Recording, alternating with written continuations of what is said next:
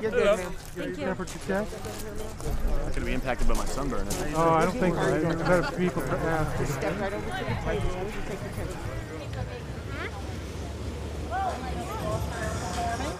Or you may sit in any of the black chairs that are on the lawn. Cool. The tie top or the lawn.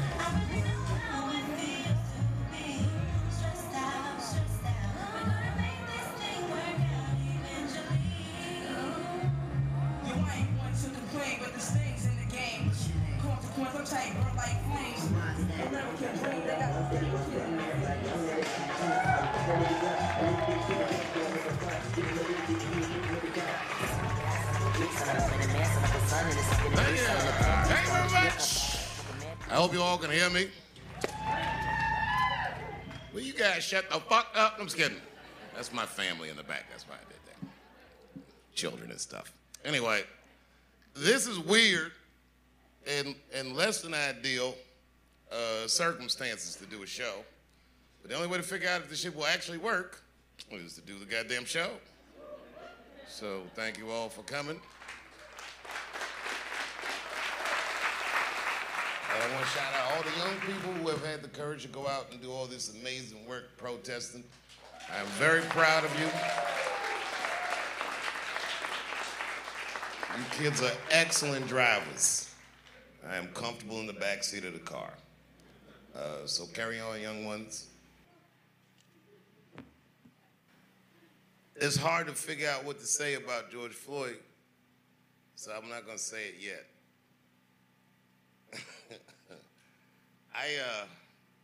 But I'll say something. Are you guys having a good time or is this weird?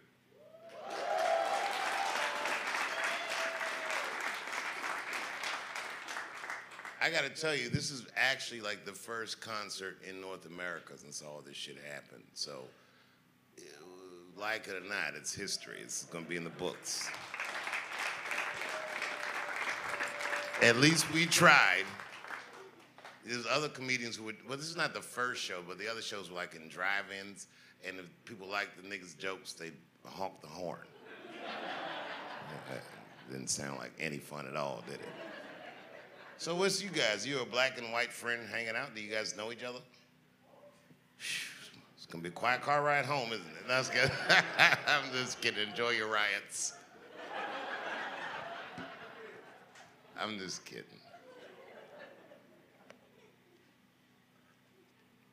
They're not really even riots. Have you noticed that? It's a fucking weird time.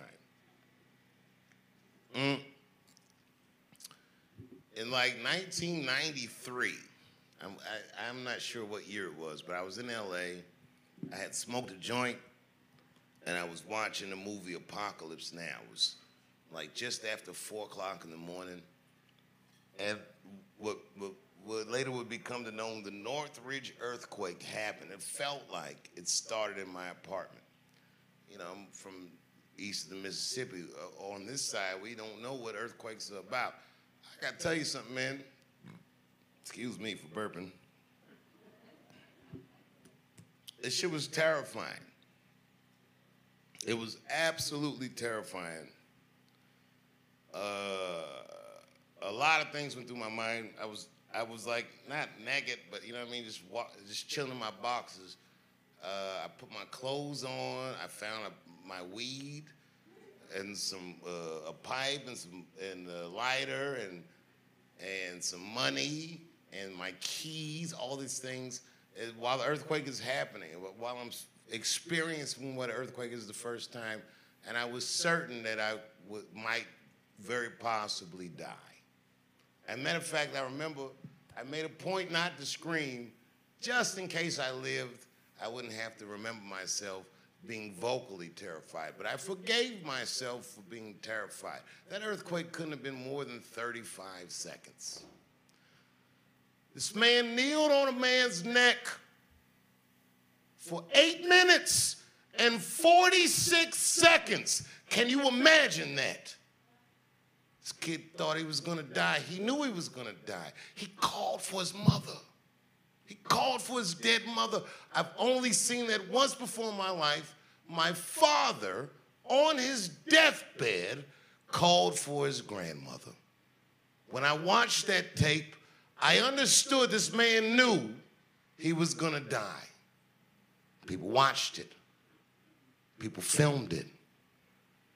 And for some reason that I still don't understand, all these fucking police had their hands in their pockets. Who are you talking to?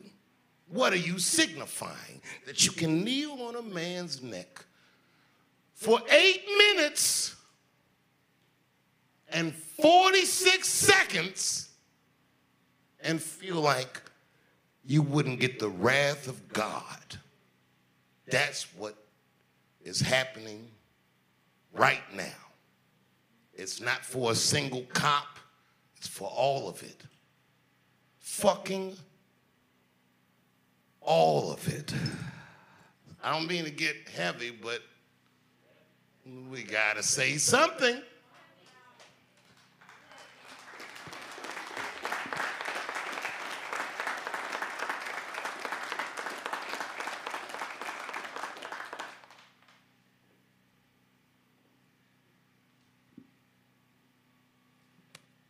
He told the police he couldn't breathe.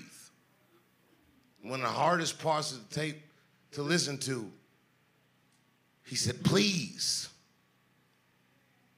I can't tell you, as a man, watching another man go through something like that, what it makes you feel like. I didn't watch the tape for a week. I didn't watch it. I saw a still picture. I said, I don't want to see this because I can't unsee it. But when I finally watched it, I understood nobody's going home. Anyone who sees this, well, they're going to be furious. Oh. So the other night, I'm in my little clubhouse, and I'm watching Don Lemon, that hotbed of reality. He says, where are all these celebrities? Why aren't you talking? This nigga said everybody. I was screaming at the TV, I dare you to say me, nigga. I dare you. Has anyone ever listened to me do comedy? Have I not ever said anything about these things before? So now all of a sudden, this nigga expects me to step in front of the streets and talk over the work these people are doing as a celebrity? Answer me. Do you want to see a celebrity right now? Do we give a fuck what Ja Rule thinks? Does it matter about celebrity? No. This is the streets talking for themselves. They don't need me right now. I kept my mouth shut. And I'll still keep my mouth shut. But don't think that my silence is complicit of all the shit these niggas are saying, trying to get everyone to sing these fucking songs. I know all these songs. I was raised on these songs. Why would anyone care what their favorite comedian thinks after they saw a police officer kneel on a man's neck for 8 minutes and 46 seconds? I can't get that number out of my head because it was my time of birth on my birth certificate. I was born at 8:46 in the morning, and they killed this nigga in 8 minutes and 46 seconds. I watch everything everybody says. I think Candace Owens tried to convince white America, don't worry about it, he's a criminal anyway. I don't give a fuck what this nigga did. I don't care what this nigga did. I don't care if he personally kicked Candace Owens in her stinky pussy. I don't know if it stinks, but I imagine it does. And if I ever find out, I'll let you know for sure. I'll tell like Azealia Banks, I'll tell.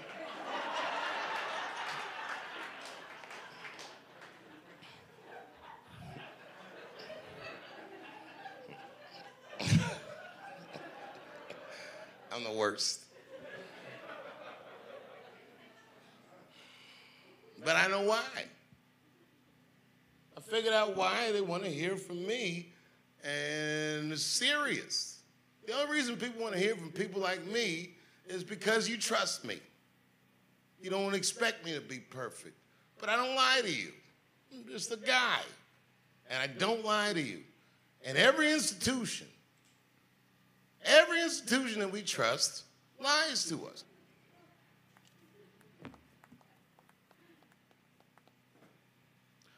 How come they never talk about Chris Dorner? That's a story about a man who believed he did everything right. Do you know who Chris Dorner is? Well, Chris Dorner, if you remember, was an African-American police officer in the LAPD.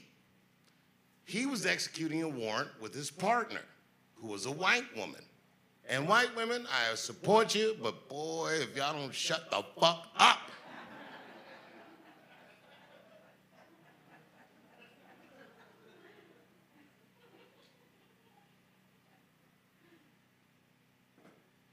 During the process of executing this warrant, this white woman did what Chris Dorner thought was excessive force. I don't know what she did. She kicked a motherfucker that was handcuffed or hit a guy that was handcuffed or something. But Chris Dorner, the black police officer who watched this white woman do this, reported this to his superior, made a formal complaint, and was subsequently fired from the LAPD. He went through the system. He took every legal avenue that he believed he had to get reinstated, and he was not reinstated. And when his last appeal was finished, this motherfucker, some wild shit, wrote a manifesto. You know where this is going. And in that manifesto, he called me a genius. Me, Dave Chappelle. Not just me, but me. He said, Kevin Hart fan too.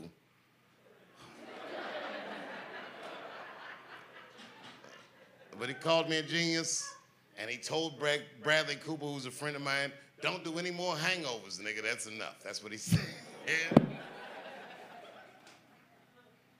And he told his story. Chris Dorner told his story, how he did everything right when he was in the military and subsequently everything else. This is before any of this shit happened. And then he said, which was the wildest thing, he said, I'm going to wage asymmetrical war on the LA Police Department and their families. Well, that's an ominous thing to say. And he did it. This motherfucker ambushed two police officers who were just sitting in their squad car, murdered them. He went to another police officer's house and killed his daughter. Boy, it was terrifying. And this motherfucker was on the run. He was doing it. I was supposed to do the Grammys. I was supposed to present at the Grammys that week. And a guy from the LAPD called me and said, Mr. Chappelle, we understand you're coming to Los Angeles. And I don't know if you know, but there is a lunatic on the streets who is killing police officers. And we would like to know if we can pick you up at the airport. We're extending this courtesy to everyone he mentioned in his manifesto. And I told the police, I'm fine. I read the manifesto. He likes me. Is there anything I can do for you, nigga? Because I'd be very worried.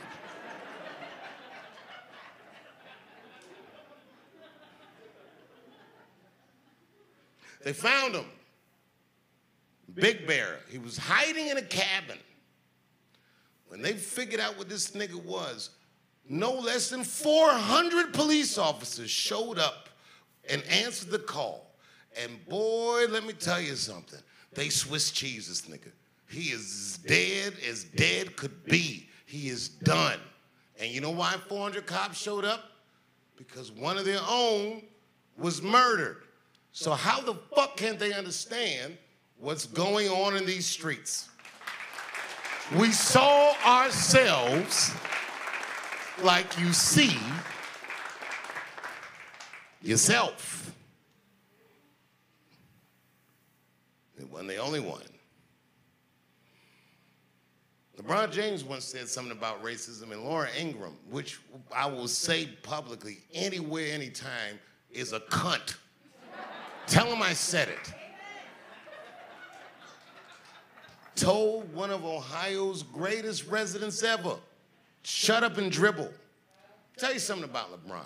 This nigga was on the cover of Sports Illustrated when he was 17 years old and exceeded every expectation that they had for him. This business is treacherous. This is a good guy, LeBron. He's a family man and this, that, and the other. He didn't let anyone down. He didn't let anyone down. Came back to Ohio, won us a championship, and then was like, I'm gonna move to LA. And everyone in Ohio was like, nigga, we understand. It's a good man, LeBron James.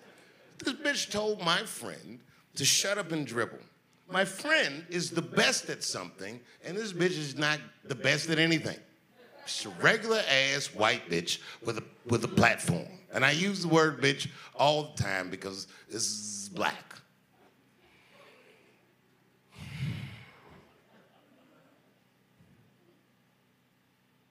You watch one shooting after another. Eric Garner in New York, the first guy that told the police, I can't breathe. Eric Garner was selling loose cigarettes in Staten Island. When my kid was born, my first son, my wife lived in Staten Island. It's an awful place. She knows it. Everyone who's ever been there knows it. Yuck to Staten Island. And my black ass would go there, and I got a lot of fans there and friends there, but this is a very terrible place. Fuck everybody in Staten Island except the Wu-Tang Clan.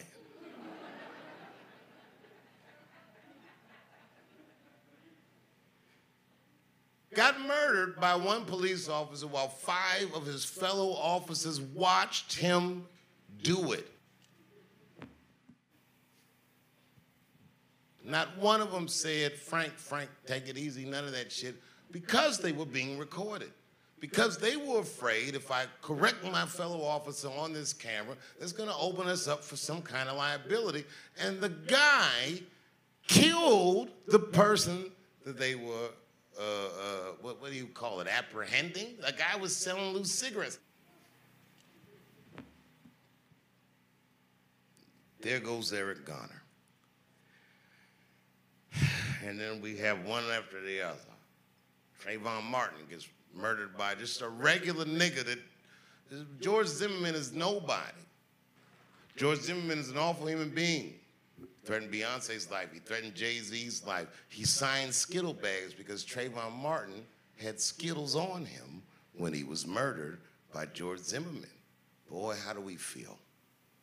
How do we feel right now? This kid was 15 years old being followed by a grown man with a gun and whooped his monkey ass. He beat the shit out of George Zimmerman, and George Zimmerman murdered him. And we were very upset. This kid looked eerily like the president. He looked like my own children. I hate George Zimmerman. As an idea, not as a guy. I've never met him. I'm sure I would, though.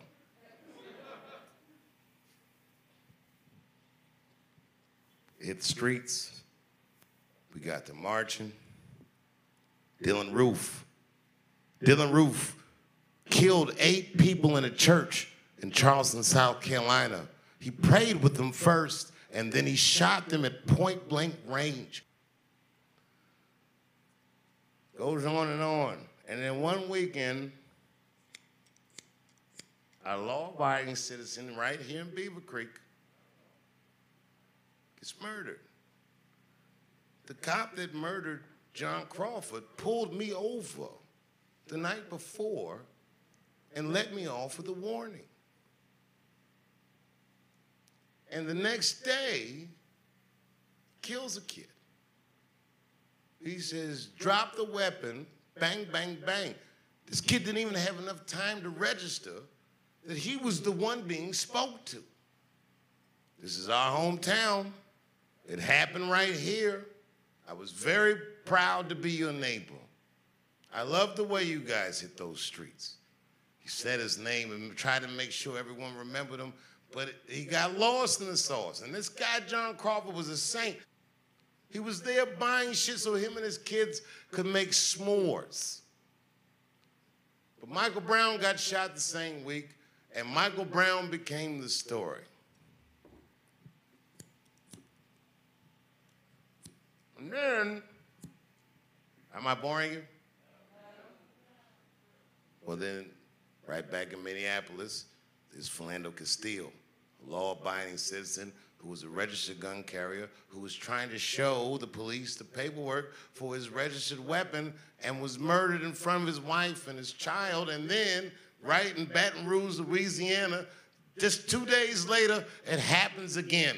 And what do you think's gonna happen? 3 days later, 9 cops get murdered in Dallas at a Black Lives Matter rally. Wow, I'll never forget it. It was the first time I ever thought, I gotta get my family the fuck out of this place. These niggas will never understand. I'm tired of explaining to these people something that's so goddamn obvious. The guy that killed those 9 cops, just like Chris Dorner before him, was from our military. And then right after he did it, another 4 cops were shot dead in Baton Rouge, Louisiana. Again, a black man that served in our military. What are they doing? Why would our guys do that? Black people from the military? Because they believe, just like they did when they were joining the fucking military, that they were fighting acts of terror. These are our people. These are our countrymen. If I were white and saw one of these men get murdered and I was in the NRA, why wouldn't I stand up for them? A card-carrying legal gun owner that gets murdered in cold blood because he's black. That's why they don't give a fuck. There's only one time the NRA ever supported an assault weapon ban. You know when it was? It was when the Black Panthers stormed the state capitol with assault rifles in California. Candace Owen, that rotten bitch. She's the worst. I can't think of a worse way to make money. She's the most articulate idiot I've ever seen in my fucking life. She's so articulate, she can tell you how fucking stupid she is precisely. And she told George Floyd's rap record on the internet, oh, he was this, he did that, and he's a drug addict, and he's not a hero, and why does the black community make him a hero? Why do you choose him as a hero? We didn't choose him, you did. They killed him, and that wasn't right, so he's the guy. We're not desperate for heroes in the black community. Any nigga that survives this nightmare is my goddamned hero.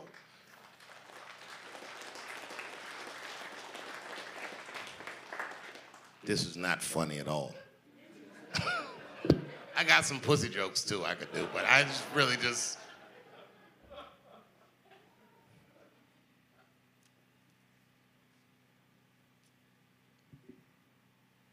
Slavery is a really wild concept. It's some weird shit. The night that those 9 police officers were killed felt like the end of the world. And the only reason that it wasn't the end of the world, in my opinion, is because at the very same time that was happening, Kobe Bryant was playing his last game as an LA Laker. And as scary as all that shit was, I kept flipping back to see if Kobe would drop 60. And he did. Oh, and he did. And vaguely in the back of my mind, I remember the idiot-ass bitch telling somebody to shut up and dribble. And I watched this nigga dribbling and saving this goddamn country from itself. I loved Kobe Bryant. He died the day I won a Grammy, he died. That's why I didn't show up at the Grammys, because Kobe died. They had both of his fucking jersey numbers hanging up, 8/24. Well, that's my birthday. I cried like a baby.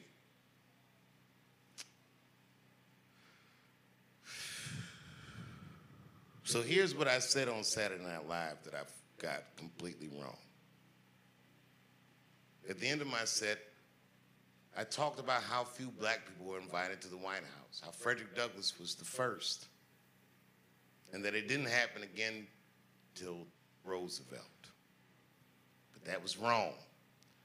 It happened one other time before that.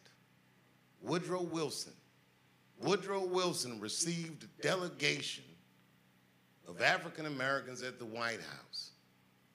They were from South Carolina.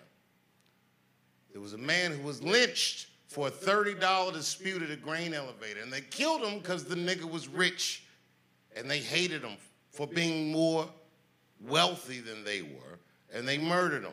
And the people in South Carolina said, fuck that, and they went via the governor of South Carolina. It was a black delegation that was facilitated to meet with Woodrow Wilson. That delegation was led by the AME Bishop, William David Chappelle. It's where I get my name. It was my great-grandfather, who was a slave when he was born. These things are not old. This is not a long time ago. It's today. It's today. That man's wife was the woman that my father called on his deathbed. And they were slaves. Are you out of your fucking mind if you can't see that? And these niggas say, why isn't David Chappelle saying anything? Because David Chappelle understands what the fuck he is seeing. And these streets will speak for themselves whether I'm alive or dead. I trust you guys. I love you guys. We'll keep this space open. This is the last stronghold for civil discourse. After this shit, it's just rat-a-tat, tat-a-tat, tat-tat-tat-tat. I love you very much. Thank you for being here. Good night.